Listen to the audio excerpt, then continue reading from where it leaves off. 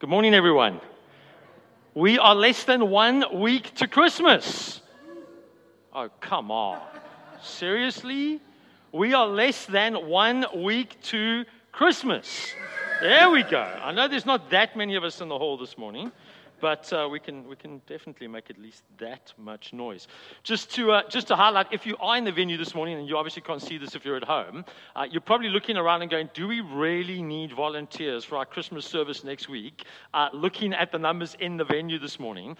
And in our staff meeting this last week, we actually looked at the numbers. Obviously, we didn't have in-person Christmas last year, but the 2 years before that were two of our busiest, if not our busiest services of the year. People do love to come to church on Christmas, and we always have a lot of guests at Christmas. And it's part of our ethos that we're a church that really loves to serve our guests well, to welcome them, to be hospitable, and to really create an environment where they can experience the love of Jesus through community. And so really just want to highlight, if you're looking around and going, oh, I'm sure they've got it covered and they probably don't need me because there's so few people this week, I can almost guarantee you that next week will look very different. Just to say, in terms of our COVID kind of setup for next week, we had long discussions this week, and obviously everything is subject to change, for we know somebody speaks to us tonight. But as things stand at the moment, traditionally we would have our kids in the venue for Christmas. Because we are expecting really high numbers, we have made alternate arrangements for the kids that won't be in the venue. We're working hard to make sure that everything is COVID compliant and that we do things really well and really wisely, while also hosting as many people as we possibly can to experience community and to celebrate the birth of Jesus. So we're obviously in the season building up to Christmas, a season that is traditionally known as Advent, which basically just means the preparation for Christmas, the preparation for the birth of Jesus. And last week, Vessel began our journey of Advent in the Gospel of Luke, Luke's account of Jesus' life, as we considered faith in a God who acts in barren times. And we saw the angel Gabriel announce to Zechariah that he would have a son. Which was significant because for years and years, he and his wife Elizabeth had wanted a child, but now in their old age had given up on that dream and had kind of just consigned themselves to being barren. And now he was going to become a father.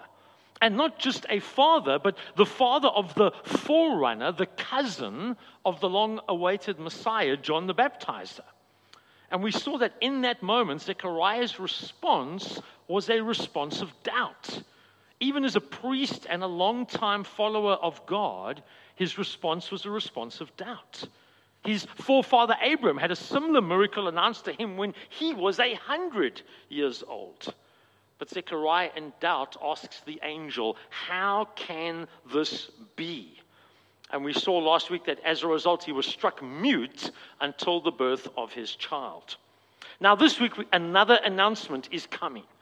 And what we're going to see this week is that even though God's grace doesn't always seem convenient, at least to us, there are only two appropriate responses to God's grace. Even though God's grace doesn't always seem convenient, at least to us, there are only two appropriate responses to God's grace. Let me pray and then I'll dive into our text this morning. Dear Heavenly Father, as we prepare for the celebration of Christmas, we just still our hearts and our minds from all of the kind of worldly excitement, which is great, especially if you've got kids and it's fun and it is good to celebrate and to have joy. But we kind of pull back from that just for a moment to remind ourselves of the true joy and excitement of Christmas. The true gift of Christmas, the true reality that Jesus came into the world, that God, you saw there was no one to intervene on behalf of your people, and so you rolled up your sleeves and you stepped down into history yourself to rescue your people. As we consider the announcement of Jesus' birth this morning, I want to ask that you would help us to respond in faith and to respond in worship. In Jesus' name, amen. So we're going to read in two sections this morning. I'm going to read a section and talk a bit, and then I'm going to read another section. Starting off in Luke chapter 1, verse 26. In the 6th month of Elizabeth's pregnancy that we just heard about, God sent the angel Gabriel to Nazareth, a town in Galilee, to a virgin pledged to be married to a man named Joseph, a descendant of David. The virgin's name was Mary. The angel went to her and said, "Greetings, you who are highly favored, the Lord is with you." Mary was greatly troubled at his words and wondered what kind of greeting this might be. But the angel said to her, "Do not be afraid, Mary. You have found favor with God. You will conceive and give birth to a son, and you are to call him Jesus. He will be great and will be called the Son of the Most High. The Lord God will give him the throne of his father David, and he will reign over Jacob's descendants forever. His kingdom will never end." "How will this be?" Mary asked the angel, "since I am a virgin?" The angel answered, "The Holy Spirit will come on you, and the power of the Most High will overshadow you, so the Holy One to be born will be called the Son of God. Even Elizabeth, your relative, is going to have a child in her old age, and she who was said to be unable to conceive is in her 6th month. For no word from God will ever fail." "I am the Lord's servant," Mary answered. "May your word to me be fulfilled."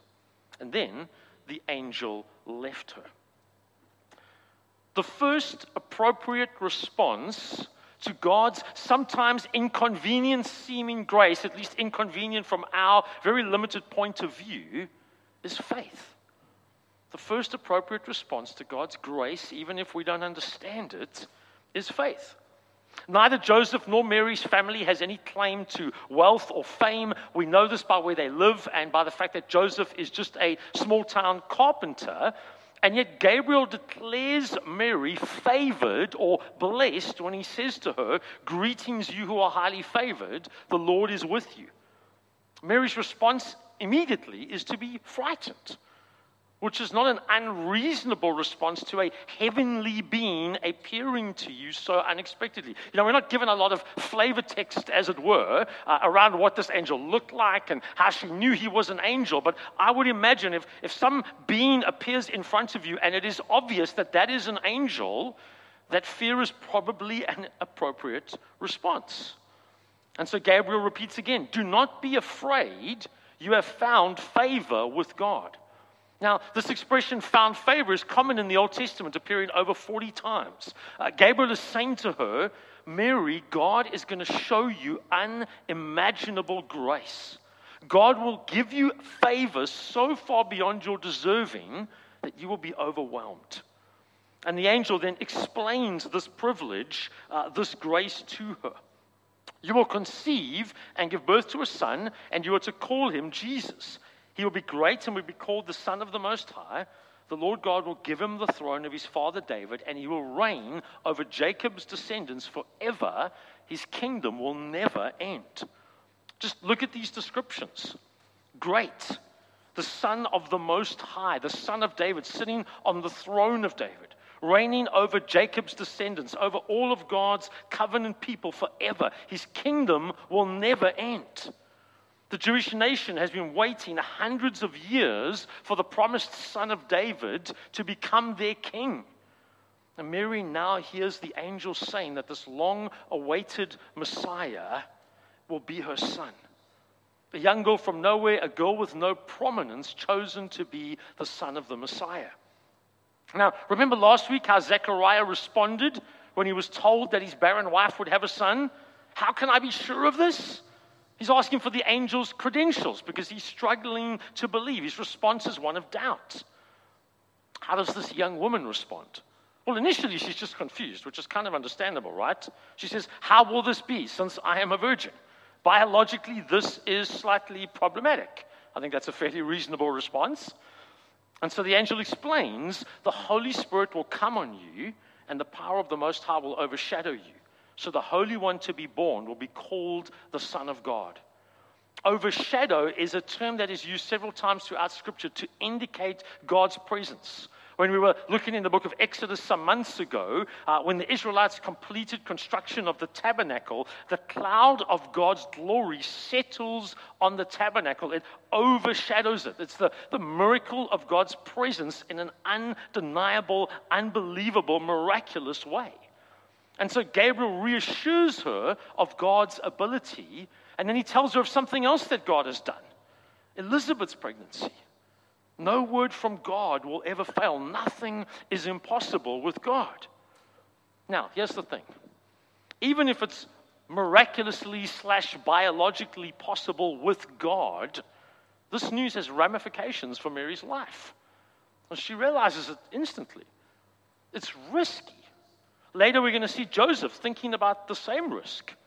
She could be stoned to death for infidelity, since her marriage to Joseph is already a legalized contract. That's how engagement worked in those days. In our days, the kind of legal, formal side of things is when you actually get married, but in their day, it was the engagement that already initiated a formal legal contract, and things for women were not always fantastic back then. This was an incredibly risky situation for her. Now, her husband-to-be Joseph is a good man, and so he doesn't go that route, but he actually does plan to annul the engagement when he finds out, and it takes an angel to change his mind. Men, I don't think we can really blame him for that, can we? Just put yourself in his shoes. Your fiancée comes to you one day, she says to you, by the way, I'm pregnant, and you kind of think to yourself, well, I know it's not mine, because there would be certain formalities involved that I apparently wasn't present for. And so you can certainly put yourself in his shoes and understand why he might want an annulment. And an angel has to come and speak to him. What this angel is saying is incredibly risky. Maybe sometimes you feel that following God is incredibly risky. What shakes you when you feel the prompting to follow God? What fears of loss or reputation fill you? Is there something big or small that you felt God impressing upon you and calling you to obey Him, hand something over to Him completely that you're struggling to do? What are you afraid of?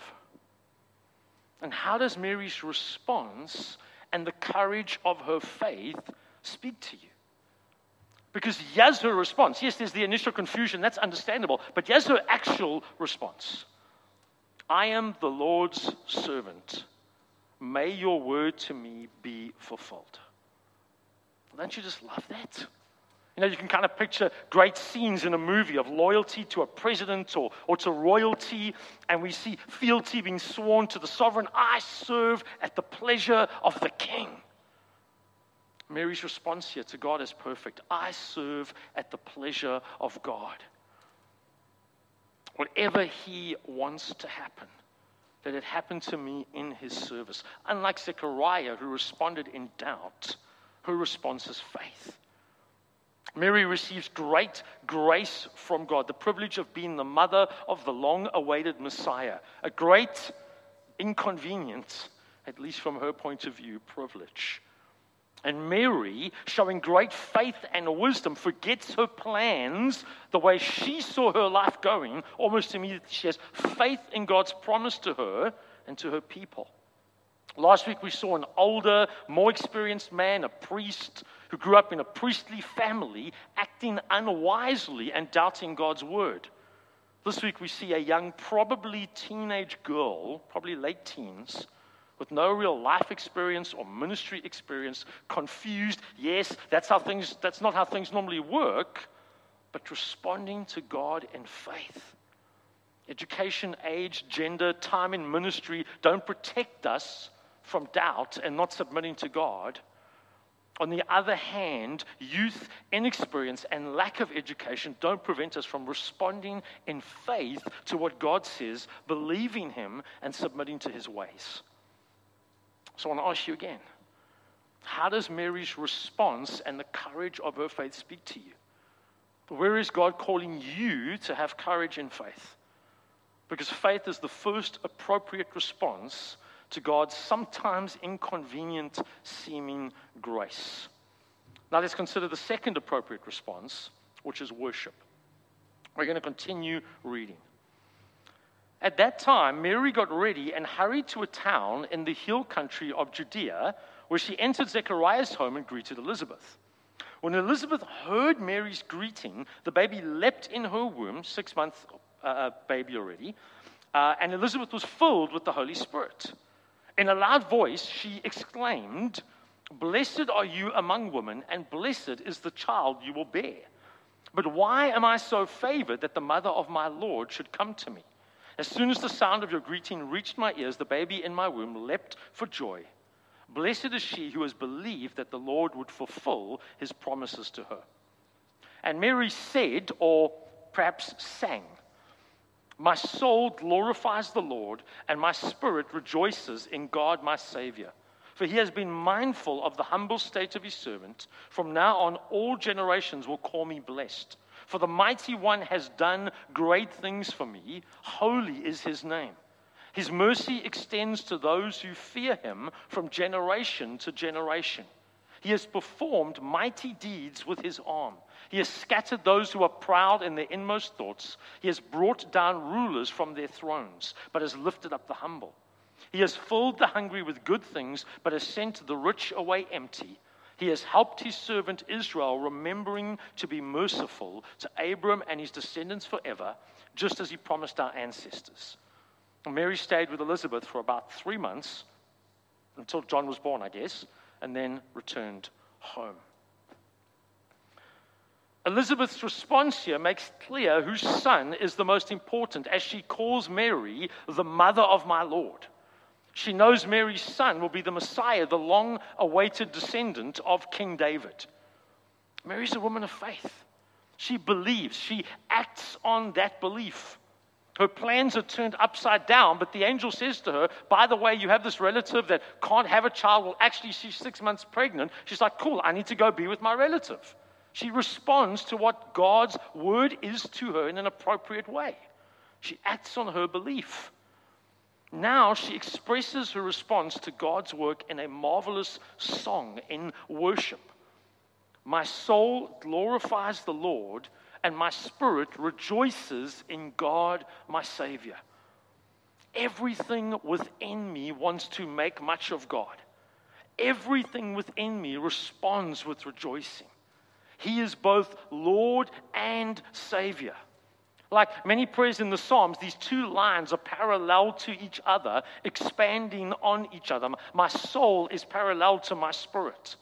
Lord, standing for the name of God, the covenant name of God, Yahweh, that we learnt about in the book of Exodus, is parallel to God, my Savior, the one who promised, who will deliver his people. John Piper uses a great illustration for this point. He says, "We magnify God the way a telescope magnifies a star.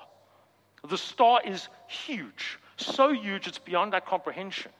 Yet it appears to us as a tiny speck of light. The telescope makes it appear a bit larger to us, a bit more like its real self." It's the same with God.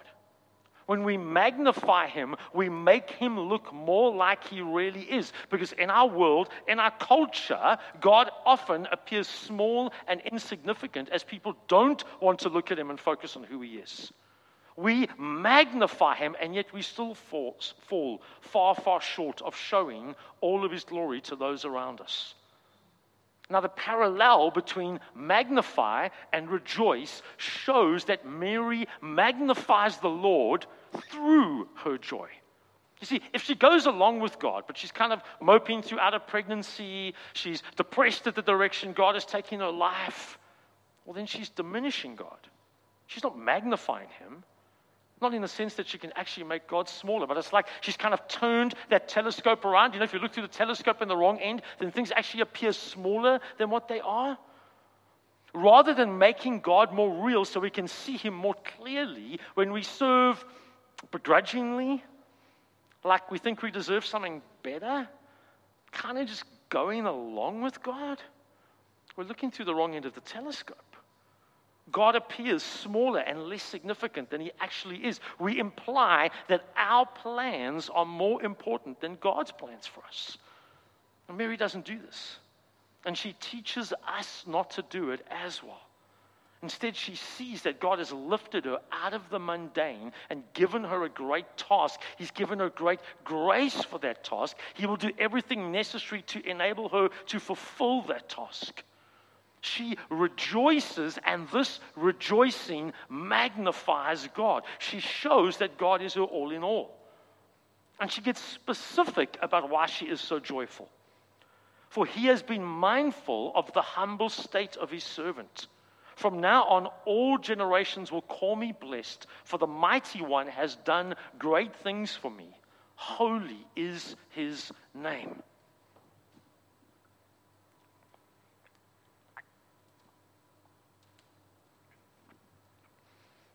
Mary clearly believes Gabriel's prophecy. She believes God's might. In faith, she sees the better future that God has in store for her.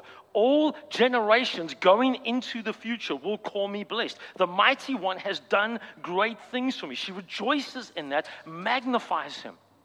That is one of the hallmarks of faith according to the book of Hebrews. Understanding, trusting in, acting in line with the better future that God promises for those who follow him.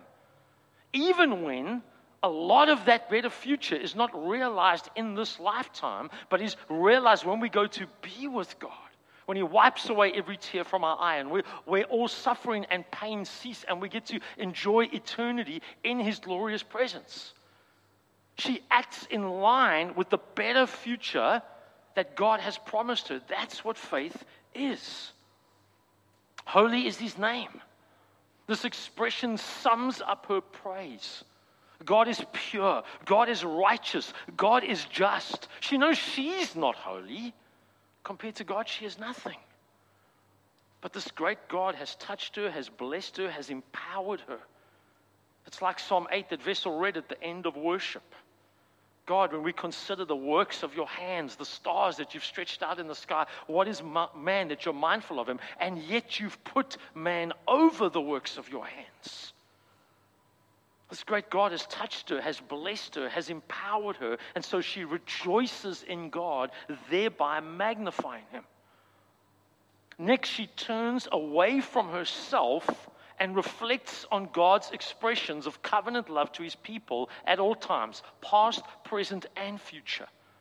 Mary now stands at the focal point of that plan with Jesus in her womb. She doesn't yet understand her role completely, but she knows enough to offer us these great words of praise. His mercy extends to those who fear him from generation to generation. He has performed mighty deeds with his arm. He has scattered those who are proud in their inmost thoughts. He has brought down rulers from their thrones, but has lifted up the humble. He has filled the hungry with good things, but has sent the rich away empty. He has helped his servant Israel, remembering to be merciful to Abram and his descendants forever, just as he promised our ancestors. Looking at those verses and the verses even before them, he has been mindful. He has done great things. Holy is his name, his mercy. He has performed. He has scattered. He has brought down. He has lifted up. He has filled. He has sent away. He has helped, just as he promised. Do you see the telescope effect? It's not first and foremost focusing on ourselves and what is happening in our lives, although it is right to be thankful and praise God for that. But Mary here shows us that the correct response to God's grace is to focus first and foremost on him, who he is, what he has done, what he is doing. And if I'm 100% honest, Common Ground Durbanville, I'm not 100% sure that we're that good at praying in this way. When we pray, I don't often hear us praying like that. Thank you, God. Yes, we're very good at saying thank you to God for his blessings in our lives, and that is right and that is appropriate.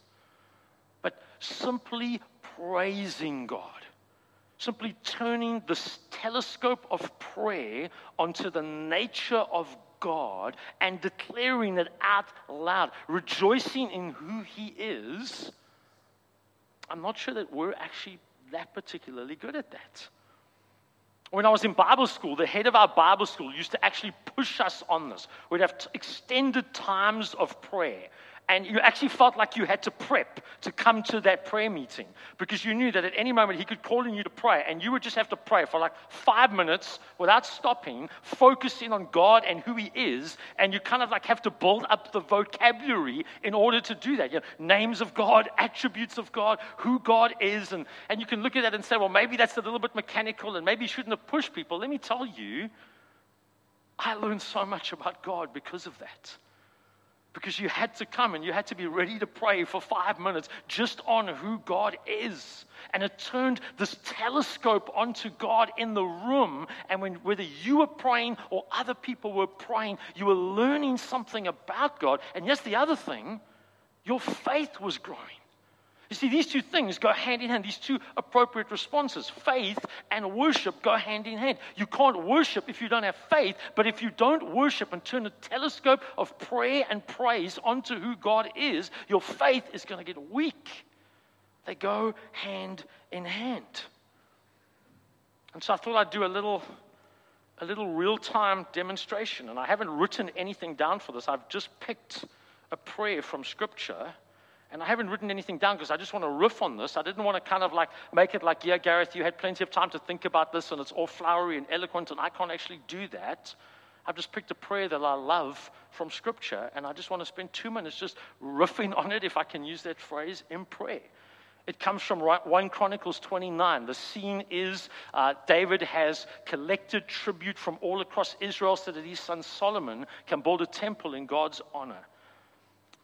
1 Chronicles 29, David praised the Lord in the presence of the whole assembly, saying, Praise be to you, Lord, the God and Father of the God of our father Israel, from everlasting to everlasting. Yours, Lord, is the greatness and the power and the glory and the majesty and the splendor. For everything in heaven and earth is yours. Yours, Lord, is the kingdom. You are exalted as head over all. Wealth and honor come from you. You are the ruler of all things. In your hands are strength and power to exalt and give strength to all. Now, our God, we give you thanks and praise your glorious name. You take a prayer like this and you just begin to pray out the reality. Pick up on the words in the passage and begin to pray it out in praise of God. Yours, Lord, is the greatness and the power because everything in heaven and earth is yours. Just meditate on that for a moment. Everything is yours, God. As I travel around my day, as I go throughout my day, I see these beautiful mountains. They're yours, God. As I stare up into the night sky and I see the distant stars, they're yours, God. How great is that? The power to create everything that is with a simple word. God, that is unbelievable. I can't comprehend that power, God. Oh, the majesty to bring that into being, the splendor. Oh, I see splendid things as I travel around our beautiful country, as I watch National Geographic. I see splendid things. How much more splendid are you, God? Everything is yours. Wealth and honor comes from you. Oh, wow, God, that promotion that I got at work, that raise that I got, that new client that I got. I'm tempted to think it comes from me, but actually it comes from you because wealth and honor come from you, God. You're the ruler of all things. Over my workplace, over my job, over my family. And I'm not going to keep going through the prayer, but can you see what that does? That's how we learn to magnify God. That's how we turn a telescope of praise onto who God is. And I trust that your faith level has been rising even as I've been doing that. And my faith level has been rising because that's what happens when we praise God for who he is, which is one of the two appropriate responses to God's grace. Let's get back to Luke. What is the theme of magnifying God? It's God's mercy. It's God's steadfast love. It's his faithfulness to his promises as expressed to his people. God is always working for his covenant people. He was even working the 400 years before Mary, where if you know biblical history at all, you know God was said to be silent because there were no more prophets. To whom is this mercy expressed? Note that Mary does not say that he shows mercy to all of Abraham's physical descendants. Mary says he shows mercy to those who fear him. There we go. He shows mercy to those who fear him. Proverbs tells us the fear of the Lord is the beginning of knowledge, but fools despise wisdom and instruction. God is the only strong one. He always takes weak ones like Mary, like Esther, like David, like Daniel, and he exalts them, showing that he is the power of their strength. He always takes the proud, the mighty, like Pharaoh, like Nebuchadnezzar, like Jezebel, and he humbles them, showing that their power is nothing. Worldly power, worldly accomplishments, worldly pride, the great things that you've done and achieved without God are nothing. In fact, to the extent that they make us think we might not need God, to the extent that they make us rely on God less, they're worse than nothing. They're incredibly dangerous. God always keeps his covenant. He always shows mercy, but he shows that mercy to the humble, to those who admit their inability and acknowledge their need for God's mercy. As Mary sees this, as she sees that she deserves nothing from God, but like so many throughout history, like so many in this room, she receives great mercy and grace, sometimes inconvenient from her point of view. She overflows with faith and joyful praise. She could have so easily focused on her plans falling apart. We don't even know at this point if she knows how Joseph will respond. I mean, she probably doesn't. It seems like she got told that Elizabeth was 6 months pregnant and left right away. So she doesn't even know how her fiance most likely is going to respond. But she rejoices in God, her Savior. She humbles herself and magnifies God. What about you? Will you respond to God's sometimes inconvenient seeming grace with faith, rejoicing and magnifying God? Now, you might say, Gareth, I'm not chosen to be the mother of Jesus Christ. I'm not chosen to do anything important. How does Mary's situation apply to me? And I think we can say with great confidence that no one here this morning will give birth to the Messiah. But you are like Mary, in that God has a calling on your life. He died for you, and he calls you to put your faith and your trust in him and follow him. And furthermore, like Mary, you will only accomplish God's tasks by setting aside some of your own plans. In fact, by willing to lay aside all of your own plans. And as we think how many of our plans have been thrown out again over and over the last 2 years, even now this month, still adjusting expectations, we can understand Mary's situation a little bit more, can't we? Life doesn't always go as planned. Sometimes it can't go as planned if we are to follow God's plans. Maybe you have a situation in your life like that. Think about Mary at this point. What does she think God will do with her son? Well, she knows he'll become king. That's what the angel said. She doesn't yet know that the pathway to kingship goes through the cross, and that she too would suffer watching her son suffer. Mary finds favor with God, but finding favor with God doesn't lead to an easy life for Mary, and it won't for you. But her worship of God, when she says, "My soul magnifies the Lord, and my spirit rejoices in God, my Savior," will sustain her when she understands God's plan and when she doesn't. Because magnifying God raises your faith. True worship is praise and faith, even when it's difficult to see, even when we don't know the outcome in the here and now, when we are suffering, because we're trusting in that better future that God has for us. Because worship is focusing on who God is and what he has done and what he is doing, not first and foremost on our circumstances, good or bad. True faith and true worship sees that ultimately God has sent his son to us so we can know true life everlasting. And we learn from Mary's example to live a life of humility, a life of acknowledging who God is, rejoicing and having faith in God our Savior, even when our plans are changed and when we are led through suffering. So what we're going to do now is we're going to respond. The band is going to come up. We had a shorter time of worship up front so we could have a few more songs at the back end. And really, I'd love just to take this analogy of a telescope and invite you into the analogy. And what I mean by that is each of us sees God differently because God is so immense, we can't comprehend all of who He is. And so some of us are better at seeing maybe God's mercy or God's love or God's grace or God's justice better than others.